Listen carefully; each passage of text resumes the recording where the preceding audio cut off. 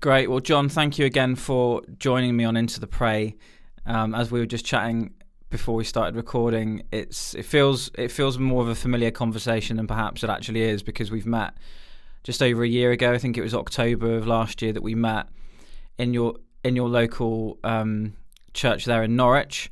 And as I said to you, I'm not particularly I don't particularly like introducing people. I'd rather people do that for themselves. So please welcome. Feel free just to give folk who maybe have never heard about the church in Norwich, your ministry in Norwich over decades, maybe you could just introduce yourself. By all means. I was converted way back in 1957, ordained into Christian ministry in 1965. Following year I got married, and in 69 we were very clearly led of the Lord to come to Norwich, and had 4 years in the Baptist ministry. When we were asked to leave because there was a move of the Spirit in the church, and the deacons couldn't cope with that, and we were rooted in Norwich by the Lord, and so we've journeyed from there over these decades, and I've had the privilege of ministering in Norwich, launching several ministries, and also travelling around the country and internationally, preaching the word, teaching, training leaders, and so on. It's been fruitful, it's been exciting, it's been blessed of God, and now in these latter years, having just recently lost my wife of 55 years, coming into a new era. Mm-hmm. Yes. And again, I had the privilege of meeting Doreen briefly with you over pizza, I think it was, after that meeting just over a year ago. And so prayers from this end, John, for you and the family. And it's your ministry in the Word that, as we were joking again a minute ago before we recorded the a couple of older sessions that you've taken, but you've brought ministry and teaching ministry through the Word for a long time. Do you want to just say something about that as by way of introduction? Yes, when the Lord called me to preaching ministry, he gave me from 2 Timothy, study to show yourself able to rightly divide the word of truth. Yeah. And ever since then, I went through 3 years in Bible school, but I've really learned, as most of us do, I think, on the job, being taught of the Spirit, growing in insight and understanding, and just seeking to be obedient to the Lord and faithful to the Word, and preach the truth to a whole host of people over the years. Yeah. Faithfulness. Plenty of people pick up the Bible these days. Plenty of people even talk from the Bible, but how many people are actually faithful and true to it? And I know that's a signature burden of your heart. We're going to talk today about, as I hope Gwyl mentioned, the book of Ezekiel, or rather the prophet Ezekiel. And obviously we're not going to go into anything like a comprehensive overview of the book or anything like that. But to set the you'll be relieved to hear, John, unless you have the burden of doing that, in which case my time is yours. But it would be good to just remind people, because taking on at the beginning of this podcast series the task of kind of going through, quote unquote, all of the prophets, and that's a quote from Jesus in Luke 24, of course. It was never going to happen in its fullest sense. It was an unrealistic task, and yet Ezekiel is one of those prophets who will probably be quite foremost in a lot of people's thinking when they think of the Old Testament and they think of the major prophets as opposed to the minor. And So I don't know. Do you want to maybe just share what's on your heart? The floor is yours, John. Basically. Well, Ezekiel was amazing, charismatic prophet of the Lord in challenging times, and I think as I look back over the years, the church in our nation has slowly sunk into a major decline of major apostasy, and it's my heart in these days to continue preaching the word, but to be gathering like-minded local people and church groups and ministries to stand on the word and preach the gospel and be true and faithful in these days of shocking declension. Yeah, and in that sense, the book is very relevant, isn't it? Because, of course, as with basically all the prophets, there is the context of unfaithfulness, hence the need of prophets. Is there anything in particular in the Ezekiel narrative that you feel is a standout, distinctive of Ezekiel as a prophet that would help us grapple those? One of the things we're constantly talking about, as you know, is that to be faithful today is going to require a willingness to be disrupted. You know, if you're basically not willing to be disrupted from what you've always thought, the way you've always done things, and so on, you're on a hiding to nothing. In that sense, because Ezekiel, as with all of the prophets, epitomize not only a message of disruption into the nation of Israel, but also, in a sense, embody, very, very literally, embody that disruption physically. You know, one of the things I often think about Ezekiel is the way he had to lie on his sides to the point where his limbs didn't work properly because of, you know, muscular atrophy, for example, you know, and just the bizarre elements of the Ezekiel narrative, including feces and cooking with, you know, all of these different things that you'll have some. Is there something?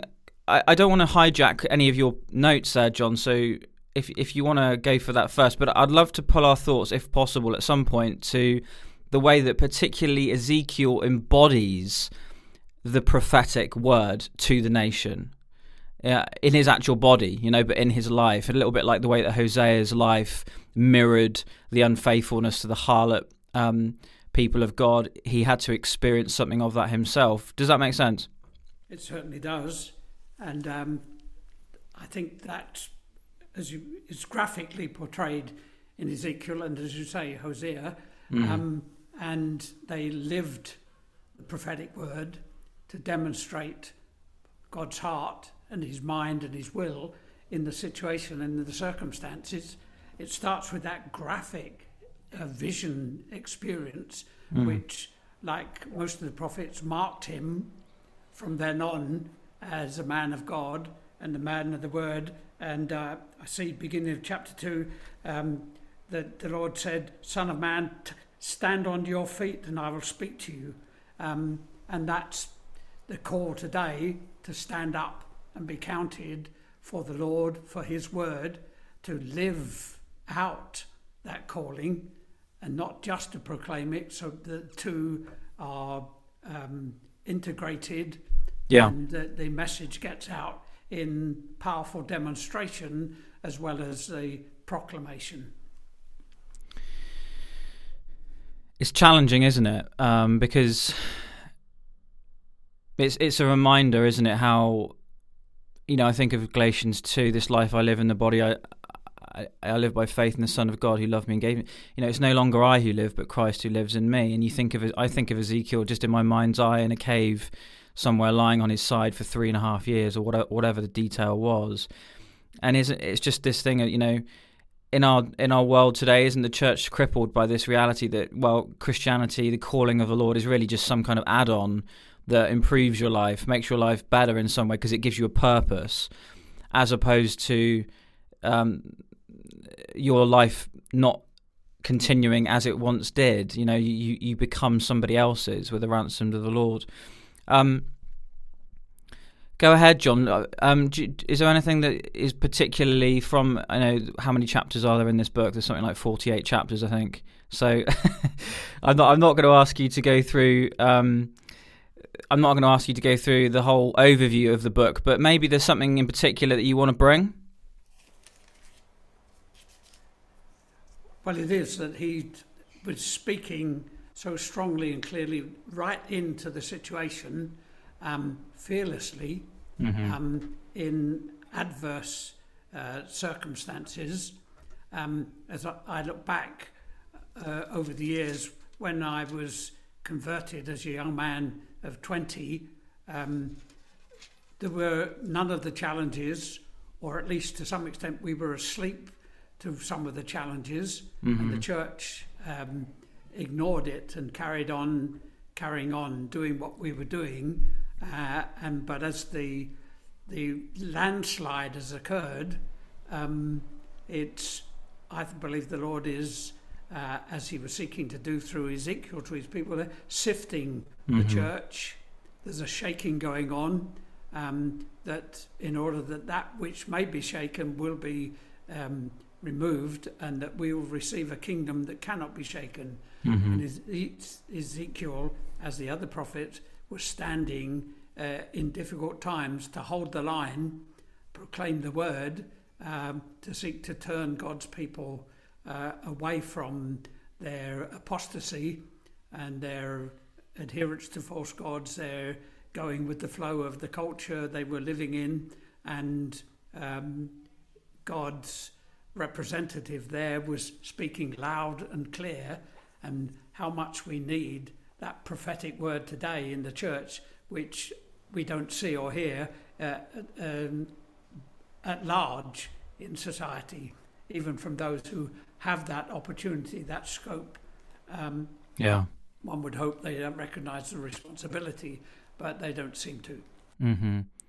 Yes, just because something has prophecy in the website URL or on the branding doesn't make it truly prophetic, does it? Or I guess one of the more well-known parts of Ezekiel's message was regarding dry bones, the valley of dry bones. Again, I'm just doing this off the top of my head. I think of that. I think it's around about chapter 37, where the promise is of a new heart and that his laws would be written on our hearts rather than on tablets of stone, that kind of language, which of course is a precursor in a way to the valley of dry bones becoming more than just a valley of dry bones.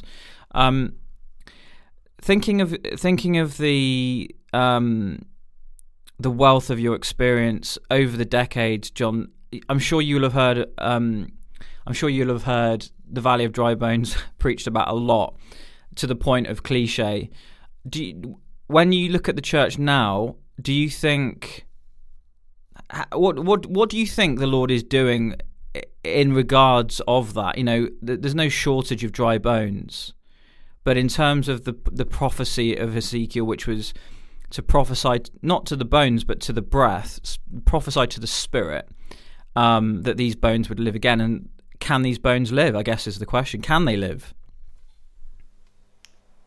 Well, certainly the grace of God is such that he doesn't ultimately give up on us. But I think we need to see a rising up of men and women, of local bodies of believers and Christian ministries who are alive in the Spirit. They stand on the Word and they preach the truth, because it's the Word that still is the power of God unto salvation to all them that believe. And it very much feels like today you're speaking into that sort of situation that Ezekiel faced of the dry bones, and prophesying into a dead society. And it's only that anointing of God that can turn the situation and change it, so that we will see the heart longing of the prayers of the faithful coming to pass, of God coming to deal with his church and bring repentance and revival, which I certainly believe will still come to pass. I remember in the late 70s, the 80s, being part of the charismatic renewal, being part of the harvest time ministry, and it felt in that time as though revival was coming, but it didn't produce the result. There are all sorts of reasons I wouldn't go into right here, but we need again a moving of God that will bring change. And I guess many, like yourself, Nick, and others, need to be prophesying into that in faith in the power of the anointing of God to see that turn come about. When people think about prophecy and prophesying and tend to think of the likes of Ezekiel in the kind of bizarre situations, just to be clear, God isn't going to call you to lie on your side for 3 years today. Let's hope not. At least, no, I'm joking. But the dispensation issue here is very important, and we've covered that. I think I'm trusting that people understand the difference between the Old and the New Testament. But there's lots of people listening, so maybe not. My point being that there's something odd about the again, this embodiment of the prophetic message, but it's not the kind of message that is, first of all, to comfort or to woo or to lure into some kind of. It's just like it's just as he is in his physical self. There's an unpleasantness to it, isn't there? So today, trying to pull that sense of the jolting reality of what it means to be truly prophetic today. What do you think? What would you like to hear more of within the church? Well, it's standing up to speak truth to power, but also to the church, using that in a wide, general, generic term, and to God's people,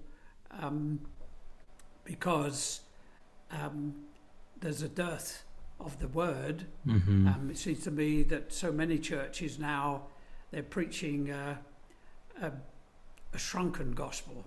It's just part of the truth and not the whole.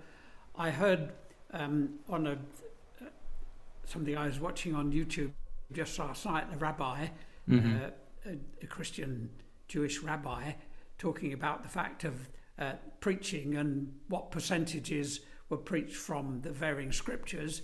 And he said there's a great lack of preaching the Gospels, Matthew, Mark, Luke and John, because Jesus is very strong, very clear, and it's easier to go to, he was suggesting, Paul with love and grace and mercy and kindness. But people need to hear the gospel today. Yeah. I think he's making a very good point.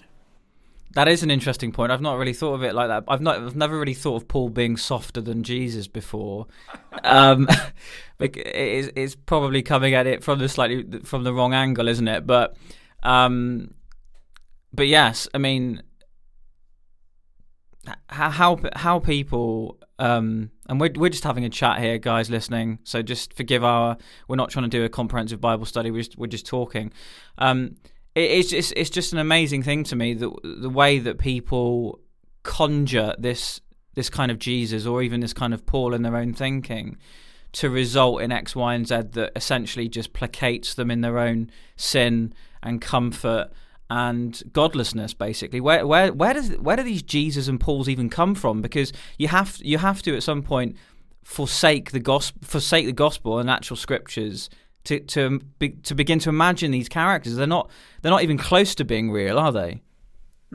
Yes, well, certainly I'm strongly of the view with Paul that all scripture is given by inspiration of God and is profitable, and profitable to correct, rebuke, exhort, etc.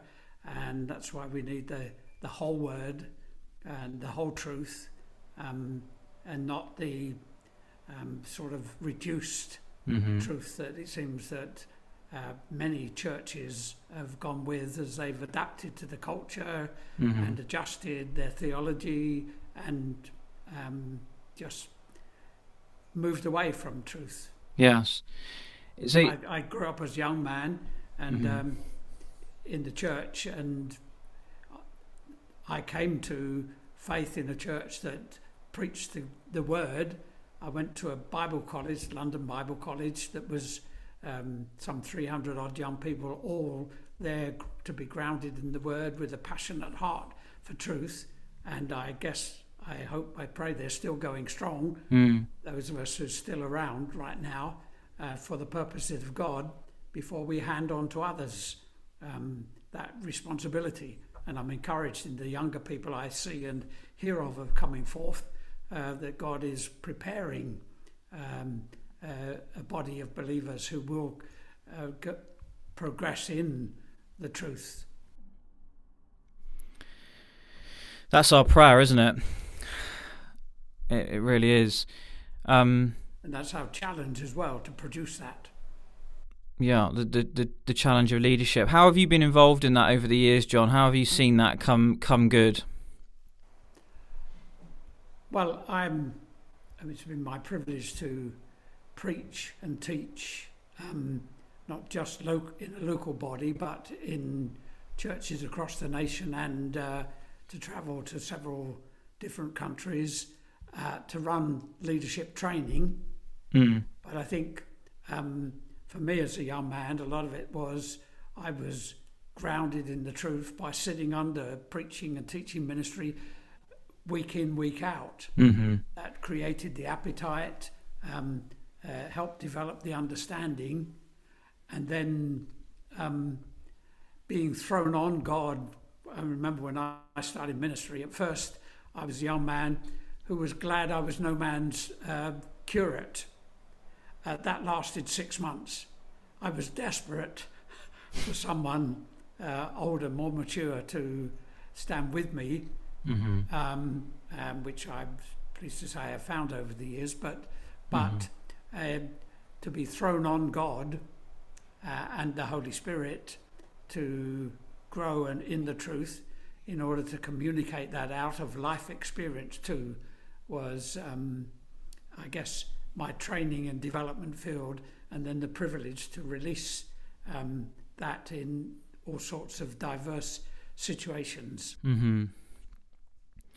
It's an interesting thought there. I mean, I'd love us to come back to this scripture in Ezekiel 37 in a minute, but just talking of mentoring there and that experience you had of finding somebody, my experience has been not hasn't been that, in all honesty. I think for the reasons that we're kind of going to come to in this scripture, to do with the dry bones and the dearth, as you mentioned, the dearth of biblical teaching, spiritual authority as well, I'd put into that category.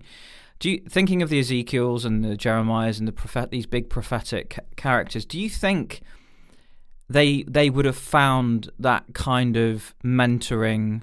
And if you think of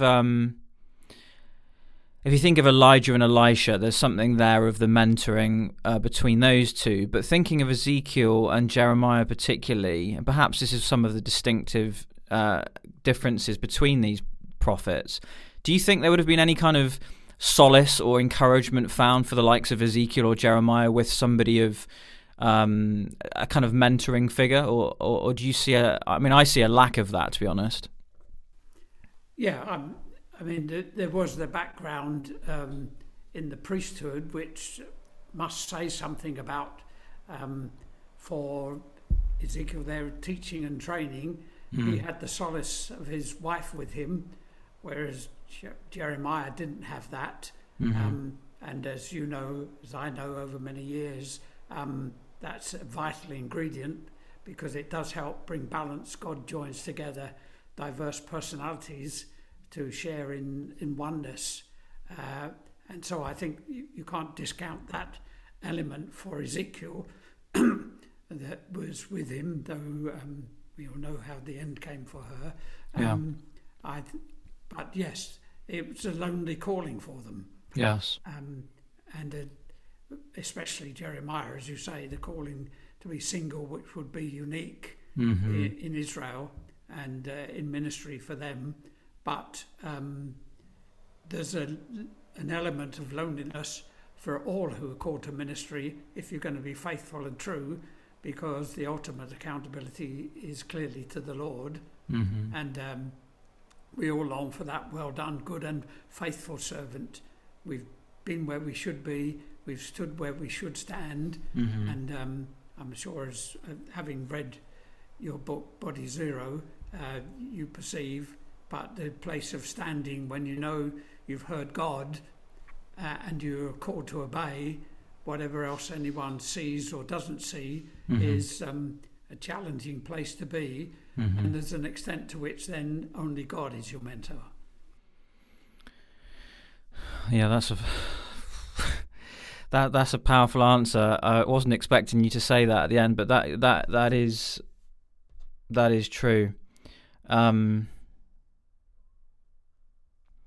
You don't want to conclude from that you don't want a martyr's complex to be the result of that, or some kind of victim mentality. That's not at all, because he, like Abraham said, he is our very great reward. When all is said and done, regardless of the land that you choose, I just think of Abraham choosing the land that wasn't as fertile or whatever, and it's like everything else pales into insignificance, doesn't it?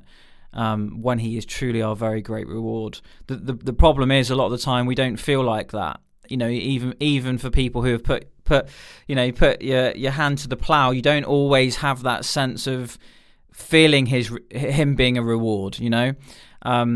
There's lots we can talk about here, and it's really good to talk with you. I'm just wondering, should we go to the text here? Is there anything particularly that you have in your mind about the text, or do you want me to just steer that? You steer it in, and I'll join in with you. Okay.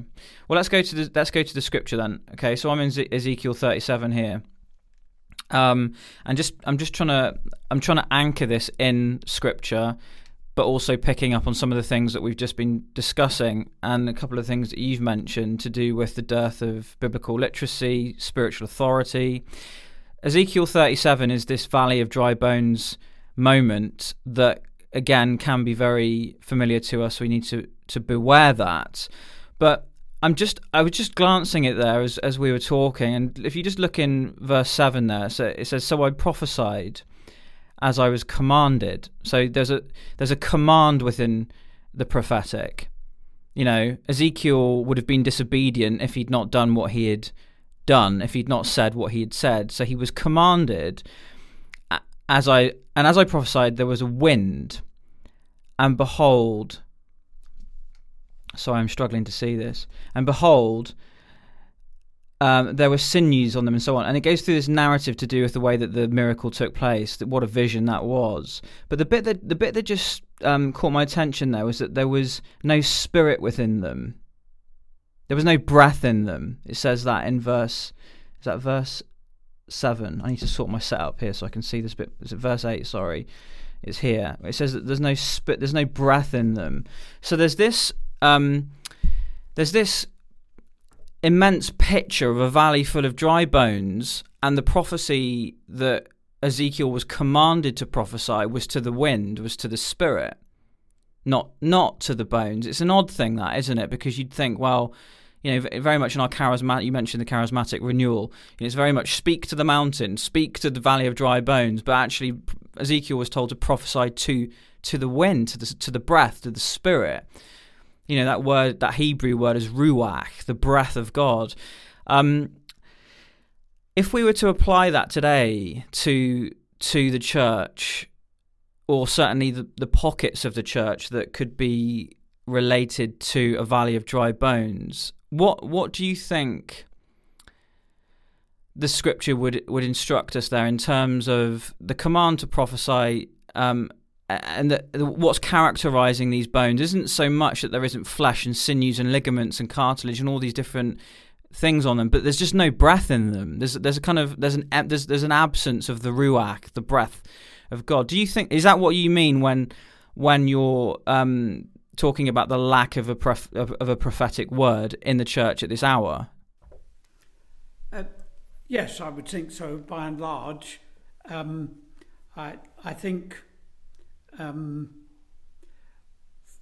experience in the past, for me, I knew I was called to ministry. I was taught in the Word and committed to preaching the truth. but I'd been taught soundly as an evangelical that you received all of the Holy Spirit there was to receive at conversion. Mm-hmm. I had the training, I had the calling, but I didn't have the anointing, and I was 6 months into ministry in a local Baptist church. I can't imagine what they were getting from me during that time, and it was against my theology that the Lord had to convince me, not in experience, because I was crying out, "Stop the world, I want to get off," because I knew I had a calling, and yet I found I'm so lacking with what I need that it wasn't until then I was baptized in the Holy Spirit. I went back to preaching. It didn't make me a super preacher or anything, but I had that confidence to continue in the way, and I'm still going that way because of that. I think the hope of the charismatic renewal was that across the churches there'd be that turning. We all know the history of that, but it was Smith Wigglesworth, I understand, who prophesied that in the last days there'd come a movement that would be the Spirit and the Word.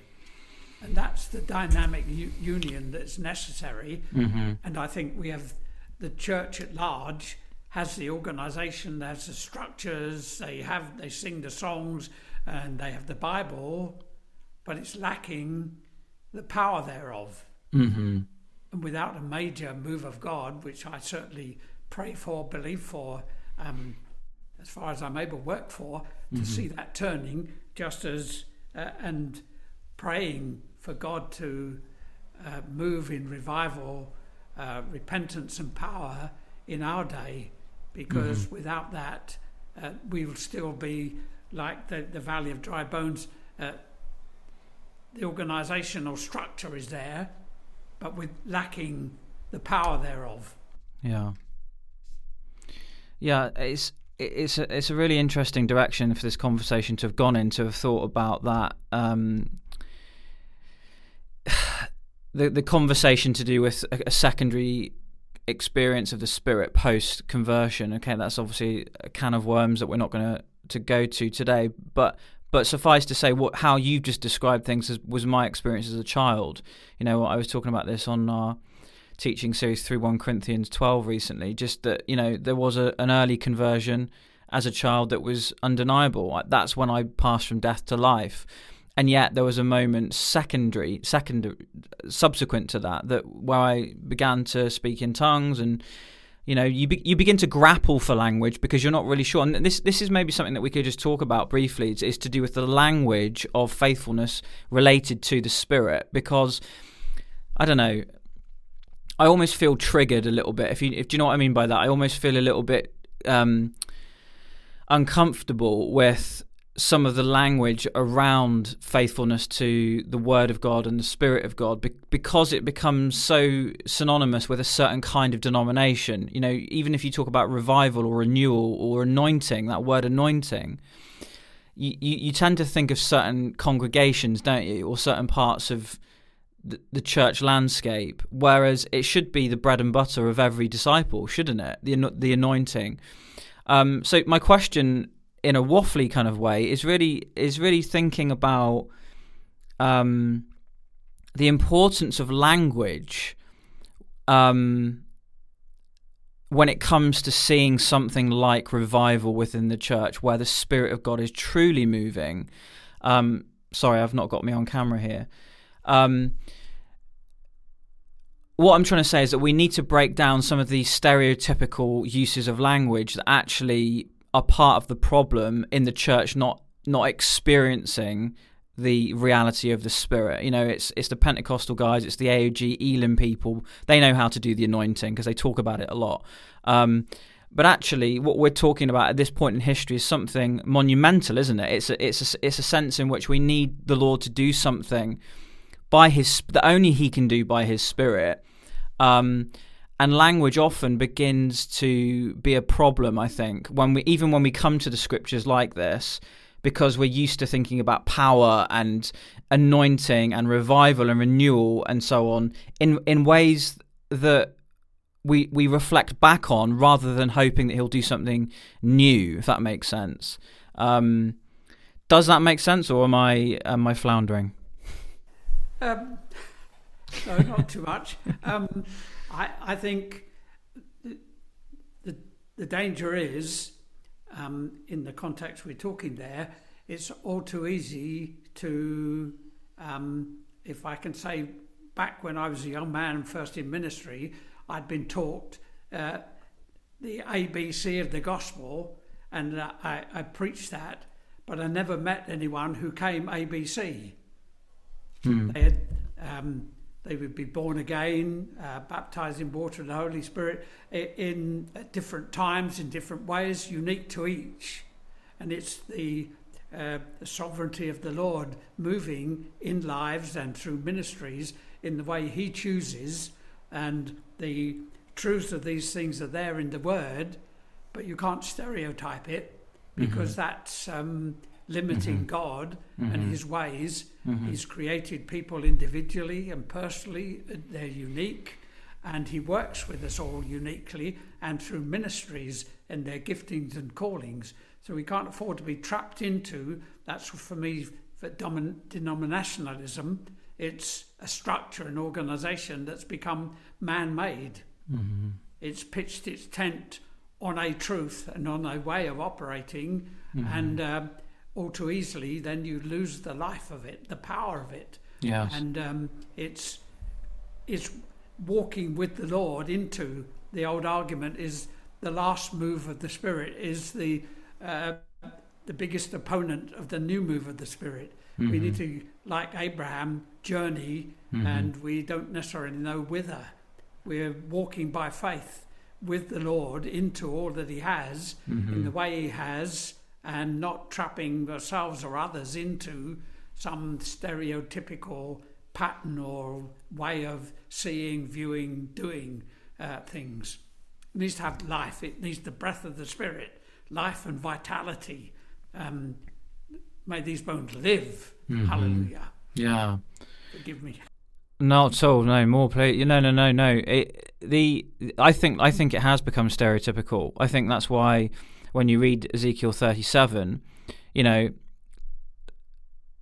trying to be gracious to certain parts of the denominational landscape, but when you're in AOG, Pentecostal, those more Pentecostal denominations, you're much less likely, I think, to get a faithful teaching of the Scripture, of the life of Ezekiel as a whole, as opposed to these popular chapters. And so I think the ministry of the Spirit of God has become stereotypical and linked with certain churches because of that. So that when we come to read Ezekiel 37 today, in one sense, we're all a little bit disadvantaged because we've heard so many cliched, rehashed sermons about a valley of dry bones, all of the bones coming together and so on, and this massive army resulting. I think it has become cliched. But as you just alluded to, John, I think, when God does truly do something by his Spirit, it surely is unmistakable. Surely it cuts through all of the cliche and stereotypes and hype and froth, and some of it's just fake. I think of some churches and it's just all of this chat about the Spirit of God as though he was our best friend, and yet we're just completely unfaithful to him. That's not the Spirit of God. It may be as a spirit, but it's not the Spirit of God if you're weeping in worship on Sunday night and then showing no interest in the Scriptures through the rest of the week or understanding what it means to stand for God today. Forgive me, I'm starting. We're winding each other up here, John. But maybe we could finish with this simple, hopefully simple question, which is to say, what do you think it would look like in your mind's eye, on your best day, when you're praying your hottest prayer, to imagine the Lord doing something truly by his Spirit in 2021, 2022, that sets us right? Denominational stereotypes aside, what do you think it would look like and I know you're a man who thinks nationally as well as locally. What do you think it would look like for God to truly move by His Spirit? Well, I'd take my stand, I guess, initially in the early chapters and the ongoing chapters, come to that, of the Acts of the Apostles, and reading the history of revivals, which are all totally inspirational, of seeing God move, and praying in these days that the fruit of faithfulness to the Word, walking in obedience to the Holy Spirit in our day, that God would renew once again. For me, the ultimate prayer for revival and the second coming is Jesus teaching us to pray, "Our Father in heaven, let your holy name be honoured, let your kingdom come, and let your will be done on earth as it is in heaven." For me, that sums up and epitomizes everything that's on my heart, that's in my prayer, that it receive, because we all know when God's name is exalted, it changes things. That's how we come to Christ. When His name is revealed to us, His kingdom rule and authority and His will being done on earth, the glorious picture is of His will being done on earth as it is in heaven. I think that's a fantastic picture. Yeah. It's my hope, it's my prayer, it's my daily prayer, that would be so in me, in the local church, in our city, and so on, in ever-widening circles.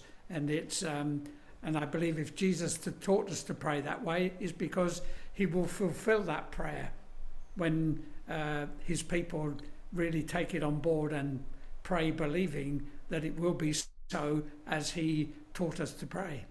Yes. Yeah, in other words, that God will have His way despite unfaithfulness, despite confusion, despite chaos, despite everything. He will have His way, and of course He will. That's a good place to finish. And I don't know, was there anything else particularly you wanted to say, John, about Ezekiel, and maybe what Jesus might have, if Jesus had been thinking and speaking about Ezekiel, what do you think the main thing would have been? Well, I'm not sure I'm up to taking on what Jesus might have thought, but I would go to Ezekiel 47 and the river that brings life wherever it flows. Mm-hmm. That's the passion that out from the throne of God would flow that river that will transform the local church, the local community, our city, as we've seen demonstrated in history over the centuries, the Reformation, revivals, that in our day and age, the old saying, I forget who said it, is the darkest hour is the hour before dawn. That's my prayer, that while I'm still here, in my mid-80s, that I will yet see that flowing of the river of life that brings transformation. I don't believe God's purpose for this nation is finished. I believe our calling, as it was demonstrated over the centuries of reaching the world for Christ, with the missionaries that were sent off across the globe with amazing impact, I believe that's something of our major national calling, and my prayer is that God will so move amongst us that we'll not only return to the rock of our foundations, but also the new generations coming up will be sent out into all the earth once more, because of what God has done here at home for us as the church in this nation. Mm-hmm. Amen to that, John. I read a lovely quote recently to do with hope. It was one of the most the loveliest quotes I've read to do with that, to do with faith or hope before, which is along the lines of faith or hope is like a bird that understands the dawn and has learnt to sing before it's got light. You know, that's a lovely thought, isn't it? I think that's, you know, we should be like that, I think, as the people of God, despite the chaos and the confusion. Just wondering, would you pray for us, John, just to close? I certainly will. Thank you.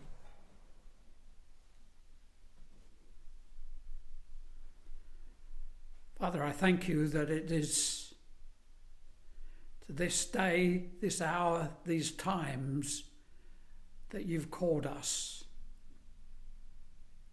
Called us to your kingdom purposes. Called us to be your people and to stand for truth and righteousness and God in these ungodly times. I thank you that you've not left yourself without a witness and without a testimony. I thank you that you're not thrown, taken aback by all that has happened, and that you are refining and purifying your church once more to bring forth the church that represents you.